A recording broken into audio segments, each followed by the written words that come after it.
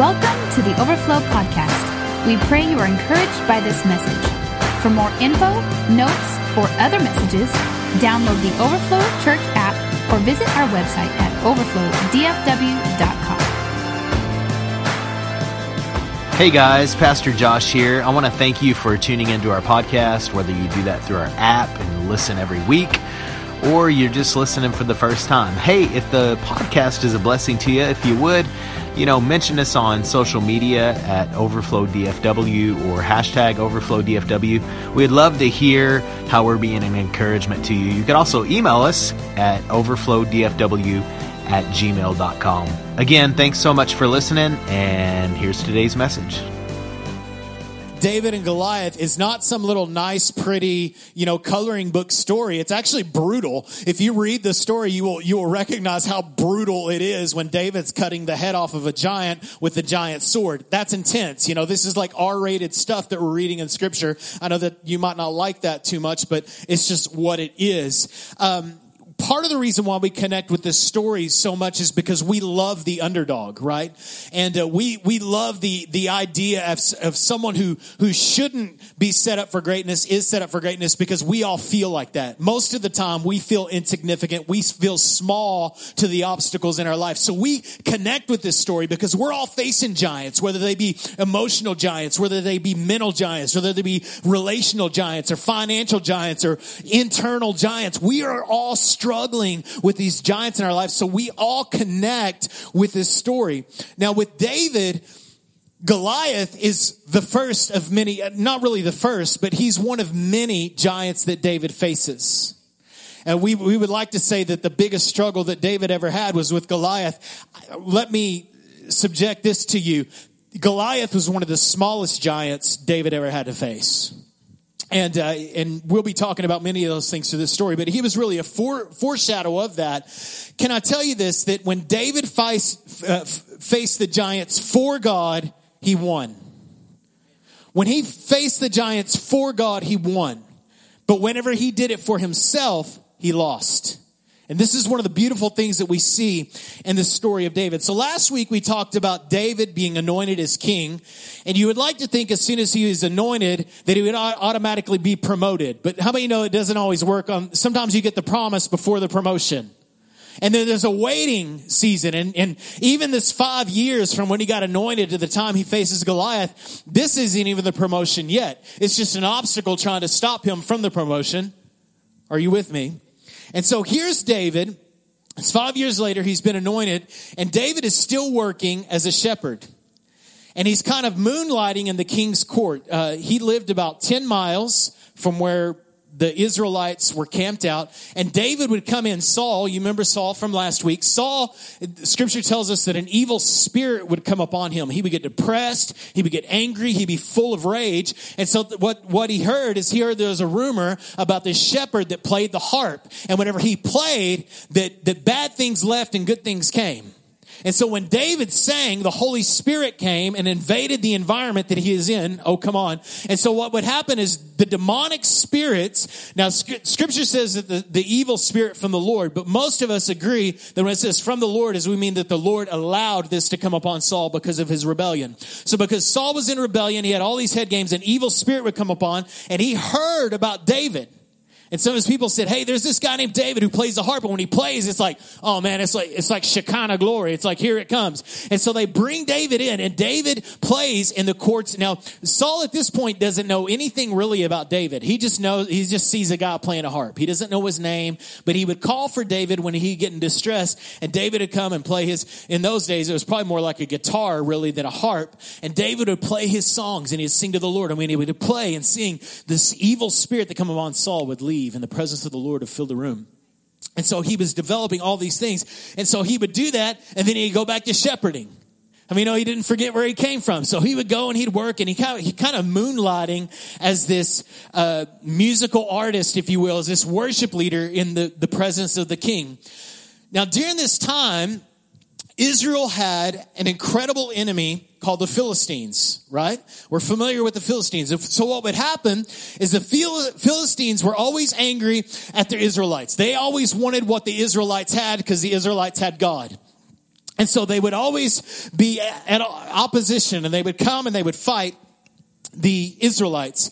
And so the Philistines confront Israel, and there's a valley called Elah. And in this valley, there's a ridge over here, and there's a ridge over here. And what happens is the Philistines, they come up and they settle on this ridge, and they start harassing the Israelites, the people of God, the children of God. They start harassing them, and they send forth this guy, this big, like almost 10-foot man, which is hard to imagine, this almost 10-foot man named Goliath. Now, Goliath has a reputation. His reputation is he's a champion. He had won many battles. And one of the acts of warfare that they would do in those days, rather than sending the whole army out to fight, they would send their best. Okay? So they would send their best, and the best would fight each other, and whoever won would take everything of their best. That way they didn't lose soldiers, and there wasn't a lot of bloodshed. It was just a way that they would deal with things. So the Philistines send out this man, Goliath. Now, again, between 9 and 10 foot tall, 3 cubits is what Scripture says, which is about 9'9". And he comes out. And he's not just a big dude, he's a champion. He's a skilled warrior. Now, understand this about the Philistines, is they had one of the most technological, advanced militaries in the world. They were the first ones that used iron as an army. And so they were way more advanced than Israel. And so Goliath shows up, and he's got like this crazy equipment going on. First of all, he has a guy carrying his shield that stands in front of him. And then he has a spear that at the tip of it has a tip on the spear, and the tip of the spear alone weighs 15 pounds. Then he has like this vest, like this chainmail vest, which weighs like 125 pounds. And then he's got a huge sword. So he's like full of this weaponry. He's like a human tank. I mean, he is the super soldier of the day. I mean, his equipment weighs more than most men. And he comes out and he starts harassing the children of Israel day after day for 40 days. Come at me, dogs. Bring your best. And it says this in Scripture in 1 Samuel chapter 17, verse 10. He says this. He says, I defy the armies of Israel today. Send me a man who will fight me. Again, he's doing this for 40 days. And when Saul, the king, and the Israelites heard this, they were terrified and they were deeply shaken. So for 40 days, they're living in fear. They know they're defeated. They know they're going down. But meanwhile, there's this shepherd hanging out in his fields, worshiping the Lord, tending his sheep, doing his thing. And he gets word from his dad, Jesse. Now, Jesse had heard about some of the stuff that was going on in the military. Again, they live about 10 miles away. And he goes to David and he says, David, I want you to go check on your brothers and take them some bread and cheese. Take them some Panera bread. Right? I want you to take them some food. You know, it'll take you about 2 or 3 hours to get over there.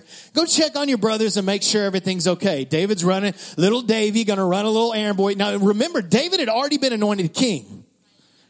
Now, can you imagine, like, you want me to take, I mean, don't you know who I am? I mean, most of us, that would be kind of, I'm not your little errand boy. Did you forget what Samuel did? So David goes to the camp of the Israelites where Saul is, where the army is. And when he gets there, there's Goliath. I don't know, it's probably like day 40. And he's up there preaching, right? Come on, you losers, right? He's like a mean demonic preacher. And so David kind of runs up to the battle lines where his brothers are, and he sees his brothers. Now, his brothers were old enough to be in the army, but David wasn't. That's the reason why David wasn't a soldier probably at this time. One, because he is really good at shepherding, and he was shepherding because he was young. So David's probably between the ages 16 and 20. That's a pretty big gap. But as far as we know, that's about how old David is. Not old enough to be in the army. So he goes up to his brothers, and he's like, what's going on here? Like, why isn't somebody fighting this guy? And they're like, you arrogant punk. That's basically what his brothers say. What do you think that you're doing here? Who's watching your sheep, your few little petty sheep? You know, understand that his brothers are probably dealing with a lot of insecurity towards David because they saw David get anointed over them. Remember? And so they've got this attitude towards David, like, what are you doing here, you little punk? You know, just take your little cheese and go off and feed some of your sheep. And he's like, why isn't somebody stepping up to fight this guy? Now understand, he's just a boy. He's not a soldier. He's not trained in military or anything like that. He's just showing up, running an errand, and he sees that his people, come on, who he's going to lead one day, are filled with fear. Now Saul, the king, hears that David's there, and he's asking about fighting this guy. So David asks, he's like, well, what does the guy get that beats this man, Goliath? I mean, I know we win the battle, but what else do they get? They say, well, you get one of the king's wives, and your family doesn't have to pay taxes for the rest of their lives. Oh, score. Well, count me in. So Saul calls for David. He says, bring David in. Bring him in. I want to talk to this guy. Let's see. So David shows up. You know, he's like, look, here's David showing up to Saul. Now, if you guys remember the description of Saul, Saul's very tall. David's still young, not fully grown yet. David shows up, and Saul's probably like, where's this David guy that's wanting to fight Goliath? And he's like, hey, I'm right here. And this is what David says in 1 Samuel chapter 17, verse 32. You have it in your notes. Don't worry about this Philistine, David told Saul. I'll go fight him. Don't be ridiculous, Saul replied. There's no way you can fight this Philistine and possibly win. You're only a boy, and he's been a man of war since his youth. He's been fighting his whole life. You've been watching sheep. Are you stupid? Don't be foolish. And this is what David says. David persisted. I have been taking care of my father's sheep and goats. Great. When a lion or a bear comes up to steal a lamb from the flock, I go after him with a club and rescue the lamb from his mouth. If an animal turns on me, I catch it by the jaw and club it to death. Pretty brutal. I have done this both lions and bears, and I'm going to do it to this pagan Philistine too, for he has defied the armies of the living God. The Lord who rescued me from the claws of the lion and from the bear will rescue me from this Philistine. So Saul finally consented. All right. Go ahead, and may the Lord be with you. All right, you beat the wild animals. Good luck. God bless you. So at this point of the story, David finally convinces Saul for the order to go and fight Goliath. It's ridiculous. How many of you know that before you go to battle, there's a battle? There's the battle before the battle. Many of us think, well, when the battle comes, I'll be ready. No. You've got a battle before the battle. You know, we watch a lot of UFC fighting, MMA. I know it's brutal. I know that probably lowers your view of me. But we watch this fighting, and these guys will go in and they'll fight for 15 minutes. And we think, oh, man, he's so great. But what you don't see is the 600 hours that they devoted for a 15-minute fight. How ready are you for the next battle you face? Because a lot of times we'd say, well, the battle's so strong, I just can't handle it. How much prep work have you done? How much time have you been digging into the Word of God? How much time have you been digging? How much time have you spent out in the fields? Fighting for sheep, worshiping your God, loving on Jesus in obscurity. So when the battle comes, are you going to be ready? Probably not, because it's going to catch you by surprise. Because you never know when it's go time, right? David didn't know that day was coming, but he was already prepared for it. Because he had fought the battle before the battle. Let me tell you this today. A battle is coming. It's not a battle may come. A battle might come. A battle might come on my marriage. A battle might come with raising my kids. An emotional battle might come. I might have a financial difficulty. No. There's no mights. The battle is coming. You have an enemy, the devil. He hates you. He's harassing you because you have purpose on your life. Because you're a child of God. And he's ticked that he's not. And so he hates you. He's going to come against you. Because if the devil's not on your back, he's on your side. So the battle's coming. But what you do before the battle is just as important. I might say this is more important than how you fight the battle. I want to share this morning for just a few minutes on developing courage before the battle. Because like the children of Israel, we are typically afraid of the battle that's coming. And it takes courage. It takes courage. You know, this series is called A Heart That Longs. And if we're going to have a heart that longs, we have to have a heart of courage. What is courage? Courage is faith, is what courage is. Courage is saying, I trust God enough to move forward. Hebrews 11:6 says this, that it is impossible to please God without faith. Let that sink in. It's impossible to please God without faith, because anyone who comes to him, which takes courage sometimes, doesn't it? Must believe that he exists and that he rewards those who earnestly or diligently seek him, sincerely seek him. God is a rewarder. He wants to be sought after. He wants you to go after his heart, but you have got to have faith. And you've got to have courage when the battle comes. You can't quit wishing away your battles. So how do we develop courage before the battle? Well, number one, you do what David did. You build private history. You build private history. See, today, the battle you win might be reading your Bible. Right? In 6 years, it might be overcoming a struggle in your marriage. But you got to learn to win the little battles before you'll ever win the big battles. You've got to be battle tested. Now, David had this history. You know, it wasn't like, we kind of treat David like he is this little kid that never did anything.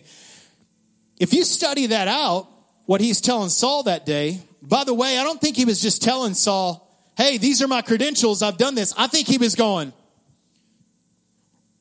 this is scary, so I'm going to generate some faith. So he starts talking about what he's done. You know what?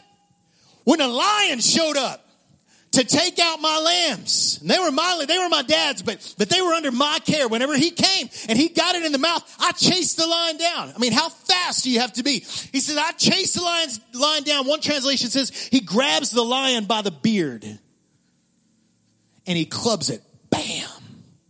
We're talking about a wild animal and a 15-year-old kid. That takes courage.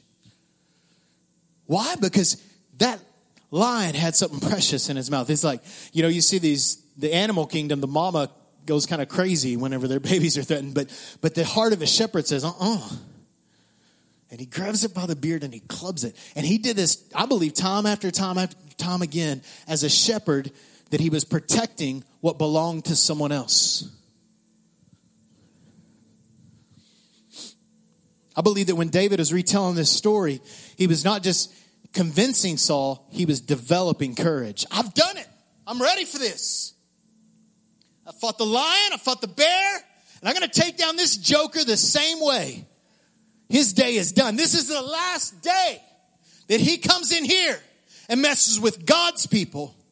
This is the last time. I'll put an end to this. David was leading with the heart of a shepherd far with the children of Israel. He was talking about sheep before. Now he's talking about God's sheep. And he's like, I'm sick of this. This ends today. And let me tell you, that the battle is bigger than you. We're going to get into that in just a second. It's bigger than your little struggle.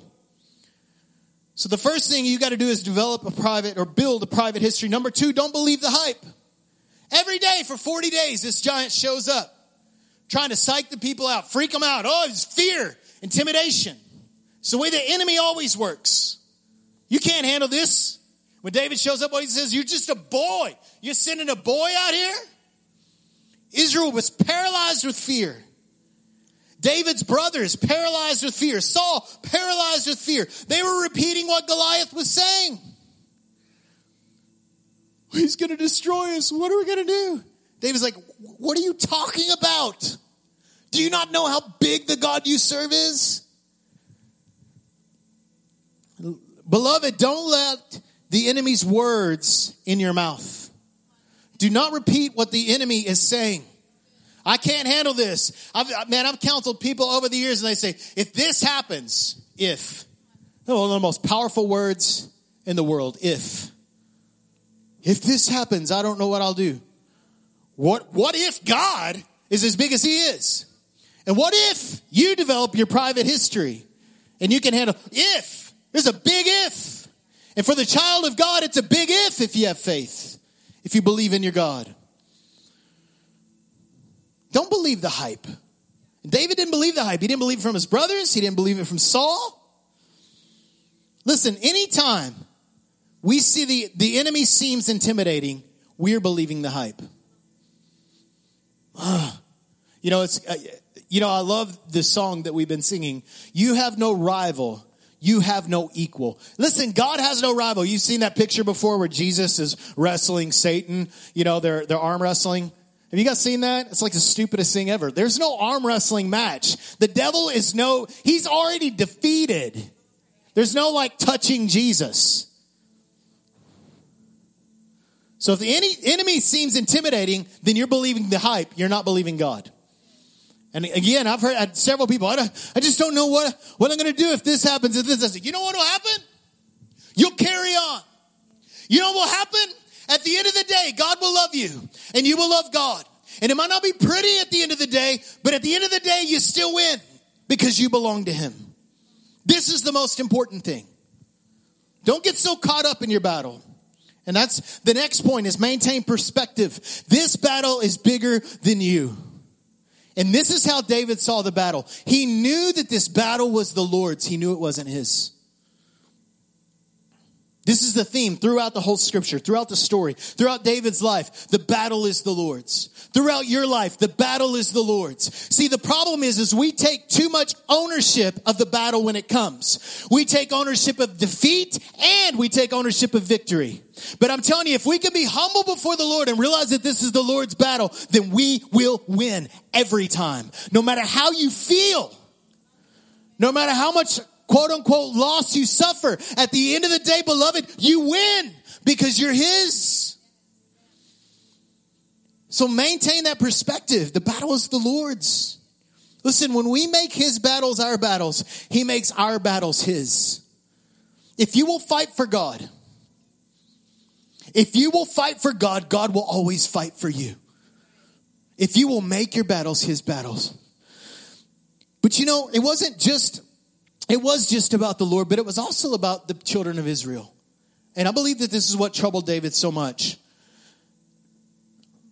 He says this in 1 Samuel 17:32. David said to Saul, "Let no man's heart fail because of him." He's talking about Goliath. He says, let no man's heart fail. Let no one be discouraged today. Let no one be depressed today. What was David doing? He was seeing that this battle was important because courage begats courage. David said, if I can be courageous, if I can fight this battle, if I can win this battle, then the nation of Israel will have courage. It won't just be about me. It won't just be about me and Jesus. It'll be about my tribe. Beloved, let me tell you this. Dads, you need to win. Your kids need you to win. Your wife needs you to win. Wives, your husband needs you to win. Your church needs you to win. Your community needs you to win. Don't run from the battle. Don't stay in a tent. They need to see some wins in your life because they need courage to fight their battles. And you will have the courage inside of you that will be displayed, and courage begets courage. We need you to win. We need you to win. We don't need you to be battleless. We need you to be winsome. I can tell you, I've been in the ministry a long time. And you know when I'm most effective? When it's the hardest. Because that's when it's time to show up. And people see that. And it inspires them and they go, you know what? If he can do that, I can do it too. Listen, that's not just for me, a preacher. That's for you. In your home, in your family, when you're struggling through things and you win. Come on, in your friends, in your tribe, in your crew. When people see the victory in your life, they'll be inspired and they'll know they can win too. Because they can serve the God that you serve. So maintain perspective, beloved. Maintain perspective. It's bigger than you. It's the Lord's, but it's also bigger than you. You will inspire courage. We need you to win. Number 4 is remember who you are. Remember who you are. So David shows up, can finally convince Saul. So Saul starts doing something really weird. So David's there. He's wearing like a robe. He's got like his little pouch. I mean, he doesn't have any like artillery as far as like a battle would be concerned. A lot of people believe that even Israel's swords that day were probably made out of wood. Even, that would fail in comparison to what the Philistines had. So, but David shows up and he's just dressed like a shepherd. So Saul's like, well, let me get you dressed appropriately. And so he starts putting his armor on David. Now, Saul was a big man. And so David puts on his armor and his armor doesn't fit. And he's like, I can't move in this. And he's like, well, look at you. You can't go out there like this. You're just a shepherd. But I can't, there's no way I could fight this guy. I can't be as agile as I usually am. I can't move around with this stuff. I can't get it off me. Listen, stop trying to function in somebody else's skill set. Be who you are. What battle are you good at? This is a struggle that I have. Comparison. Man, if I could only do that. I could really be successful if I could have what they had. If I could wear what they wore. Right? If I could not eat what they don't eat. If I could work out like they work out. If I could preach like they could. Come on. If I could lead worship like they lead. Bring the best you. David couldn't be a good soldier, but he could be the best shepherd. Listen, trying to function in somebody else's skill set will always put us at a disadvantage. And if David would have showed up that day in Saul's armor, he would have lost. David was most skilled as a shepherd. And more than a shepherd, he was a lover of God. This is who he was. This is who you are. You're a lover of God. You're one whose heart pursues the Lord. You be that. Quit letting the world determine your success. Battle time. 1 Samuel 17, verse 40. So David goes out, takes off this clothing, this armor that Saul tried to put him on, and he just goes like he showed up. Being who he is. And it says this, that he picked up 5 smooth stones. How many know that 5 is the number of grace? So he picks up 5 smooth stones from the stream and put them in his little shepherd bag. Then armed with only his shepherd's staff. Oh.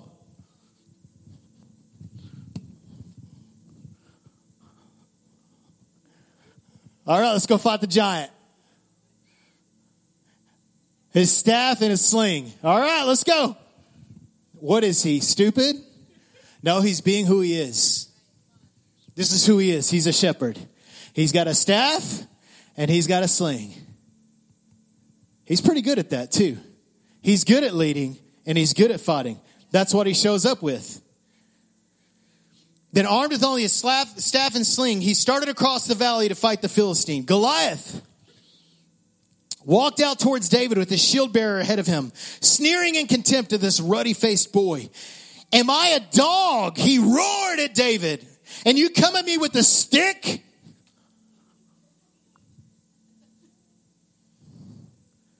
And he cursed David by the names of his gods. Come over here and I'll give your flesh to the birds and the wild animals, Goliath yelled. And listen, they're not just like, yes, I'll give. He's yelling. He's roaring. Come on. I'm going to give your body to the dogs. The vultures are going to eat you. This is the end. And David said to the Philistine, replied to the Philistine, you come at me with a sword, a spear, and a javelin, but I come to you in the name of the Lord of heaven's army, the God of the armies of Israel, whom you have defiled. I'm fighting for God. Today the Lord will conquer you. Not I will conquer you. Today the Lord will conquer you. And I will kill you and cut off your head. And then I will give the dead bodies of your men to the birds and the wild animals. And the whole world, perspective, and the whole world will know that there is a God in Israel. And everyone assembled here will know that the Lord rescues his people, but not with sword and spear. The Lord, this is the Lord's battle, and he will give you to us. And Goliath moved closer to attack. And David ran quickly out to meet him. Reaching in his shepherd bag and taking out a stone, he hurled it in his sling and hit the Philistine in the forehead. The stone sank in and Goliath stumbled and fell face down on the ground. So David triumphed over the Philistine with only a sling and a stone, for he had no sword. Then David ran over and pulled Goliath's sword from its sheath. And David used it to kill him and cut off his head. And when the Philistines saw that their champion was dead, they turned and ran. What a story. So brutal. Wish someone would make a really good movie out of it. I know there's lots of movies. A good one. Defeating Goliath. How do we defeat Goliath? How do we defeat the giant? Because we've mustered up the courage. It's battle time. You're ready. You've done your homework. How do you fight? Like now it's go time. Now we talked about what do you do before the battle. Now what do you do during the battle? Number one, you run to the battle. You run to the battle. So you quit hiding out, going, oh Lord, I pray that there'll be no battles today. Sorry, that's not a prayer he says yes to. It's time to implement that courage. Listen, courage doesn't eliminate fear, it faces it. Someone said one time that courage is fear that has said its prayers. How many know that David's greatest weapon was not his sling, it was his courage? Can I tell you this? The giant isn't going to leave because you ignore it. Oh, just ignore it. Just pretend it isn't there. Just stick your head in the sand. It's not going to leave. It's going to keep showing up. It's going to keep harassing you. It's going to keep telling you that you're not worthy. It's going to keep ridiculing your people. It's going to keep ridiculing your tribe. It's going to keep showing up until you run to the battle. Until you take the responsibility and say, you know what? All these guys are more qualified, but I'll take it. I'll do it. I'll fight when nobody else wants to show up. Listen, we need to stop wishing away the struggle and start winning some battles. It's time you stop wishing away the struggles and start winning some battles. What if I told you that your greatest obstacle, the greatest obstacle you face, may be your greatest opportunity to reveal God's glory? So stop looking at this as this is an obstacle. It's an opportunity. Every giant is not an obstacle. It's an opportunity. An opportunity for God to reveal himself to you. An opportunity to reveal himself to your community, to your friends, to your family, to your spouse, to your kids. Win some battles. It's time. It's battle day. Run to it. Stop running from it. Face your giants. Number 2, keep your distance. See, everybody say keep your distance. David had some disadvantages. He was young. He was inexperienced. He was small. He didn't have a sword. He didn't know how to use a sword. If he had a sword, it probably would have been wooden. But one of the things that David had is he had some advantages. He had a sling. To use a sling, you have to stay at a distance. I mean, you don't fight with a sling like this. Get away from me, devil. Right? You got to keep a distance. You got to keep a distance with that sling. Ephesians 4:27 says this, do not give the devil a foothold. Listen, some of you, I'm not telling you don't need to go to the battle because you do need to go to the battle, but you need to keep your distance. I've ran into people all the time. They're like, well, it seems like every time I get around this person, I end up. It's like, well, what does that tell you? Keep your distance. Keep your distance. Keep your distance. Because the only way this weapon works is at a distance. See, David's advantage is that he kept a distance. That was David's advantage. He was good at using that sling. Archaeologists tells us that when these guys would start using this sling,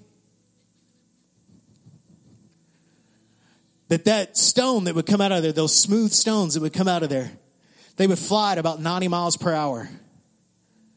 Many times they were made out of like flint or some kind of real hardened stone. It'd be like what baseball pitchers throw at batters. Not at batters, but to batters. 90 miles an hour, like a 90 mile an hour fastball. A little stone with that velocity. One guy said, that David surprised Goliath. Nothing had entered his head before. How powerful David was going to be. It's cheesy. It's a preacher joke. Entered his head before.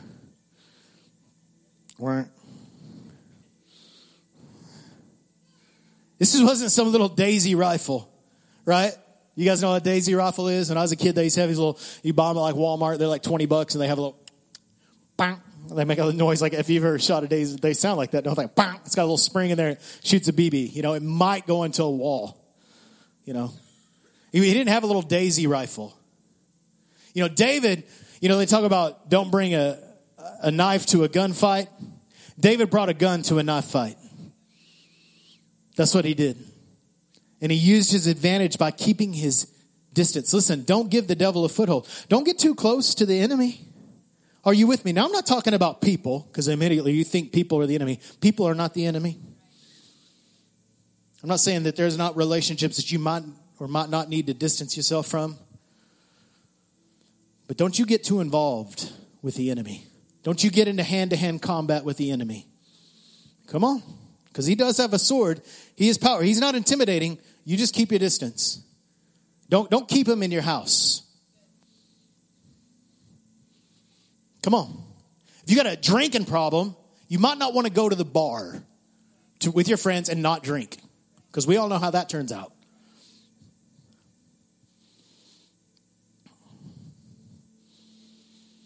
Well, every time distance.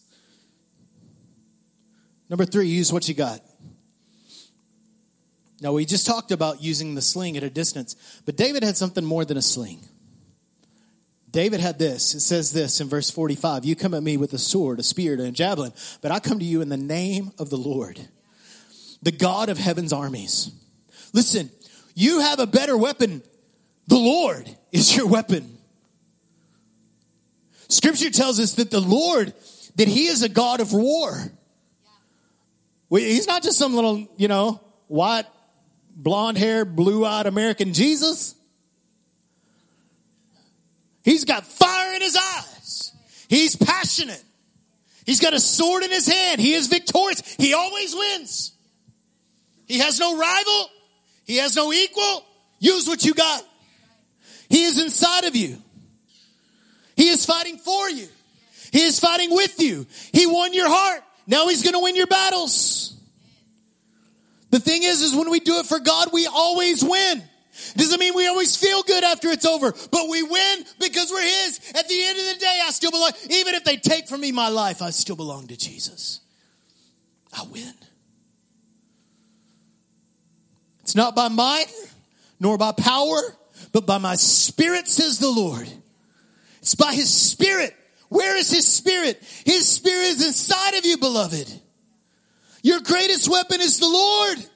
He is the God of victory, the God of heaven's armies. His hand is not short. His power is not weak. His love is sufficient. And he wants you to win. He wants you to win. So let him fight. Keep your distance. You can't observe the hand of God if you're right up in the battle. David won because God won. And number 4 is cut off the head. When I read this, I always think of that Mortal Kombat game. Finish him! Right? Finish him! You guys ever seen that? I don't know. Usually that was happening to me. Not through me. How do you cut off the head of your giant? Now, some people say that Goliath wasn't dead, so David had. I think he probably was dead, or he was dying. And David took off Goliath's sword. Now understand, he's just a boy. He's got to pick up this sword and chop off. I don't even know how he picked it up. It's huge. It was heavy. And he cuts the sword off. Listen, the way that we cut off the head of our giants is we own up to our giants. What is the giant that you face? Maybe it's that addiction. Oh, I'm not addicted. Okay, then stop. Well, I enjoy it. I think it's enjoying you. But you're not enjoying the dependency. What about pride? What about insecurity? What about entitlement?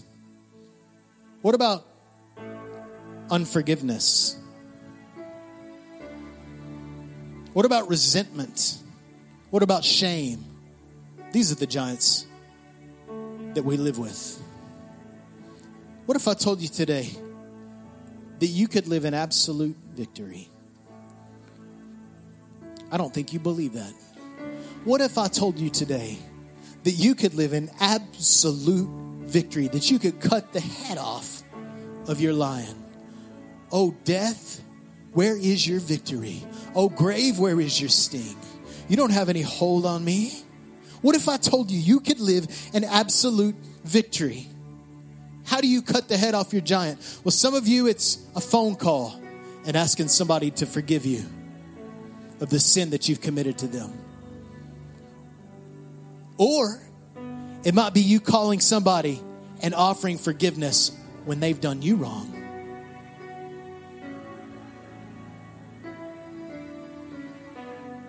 It could be a conversation. That's how you cut the head off a giant. It could be getting into some accountability. Let me tell you one of the easiest ways to cut the head off your giant. Tell somebody. Because those secrets keep us sick.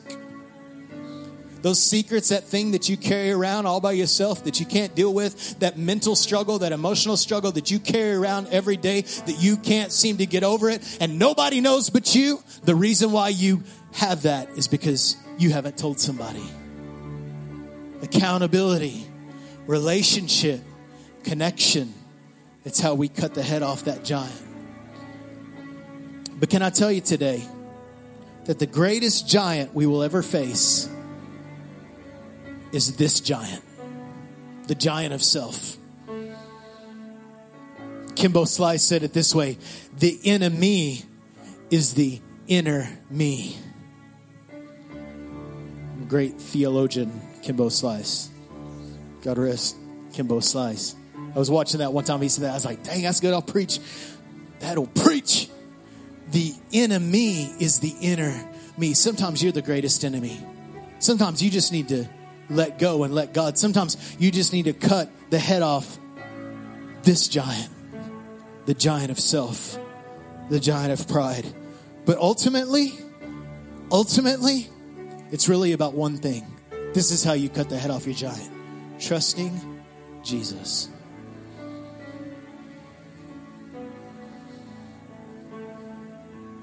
Trusting Jesus. If it's shame, you trust His perfect love. You trust His perfect forgiveness. You trust His perfect mercy. See, Jesus also slung a stone. Jesus slung a stone. He was in a grave for 3 days. And He slung a stone. And in that day, He defeated all death.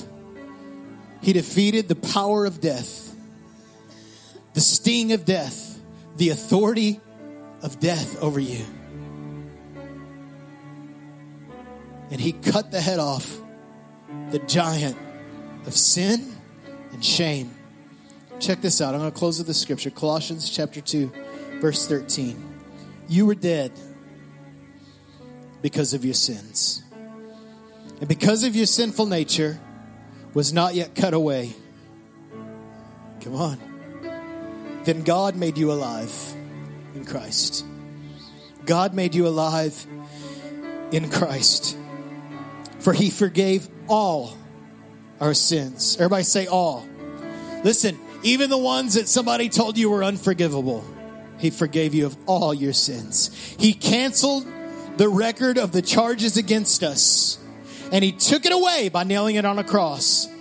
In this way, He disarmed the spiritual rulers and authorities. He shamed them, just like David did, publicly. Publicly, by His victory over them on the cross.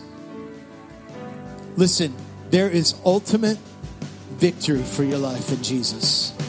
There is ultimate victory in what Jesus did.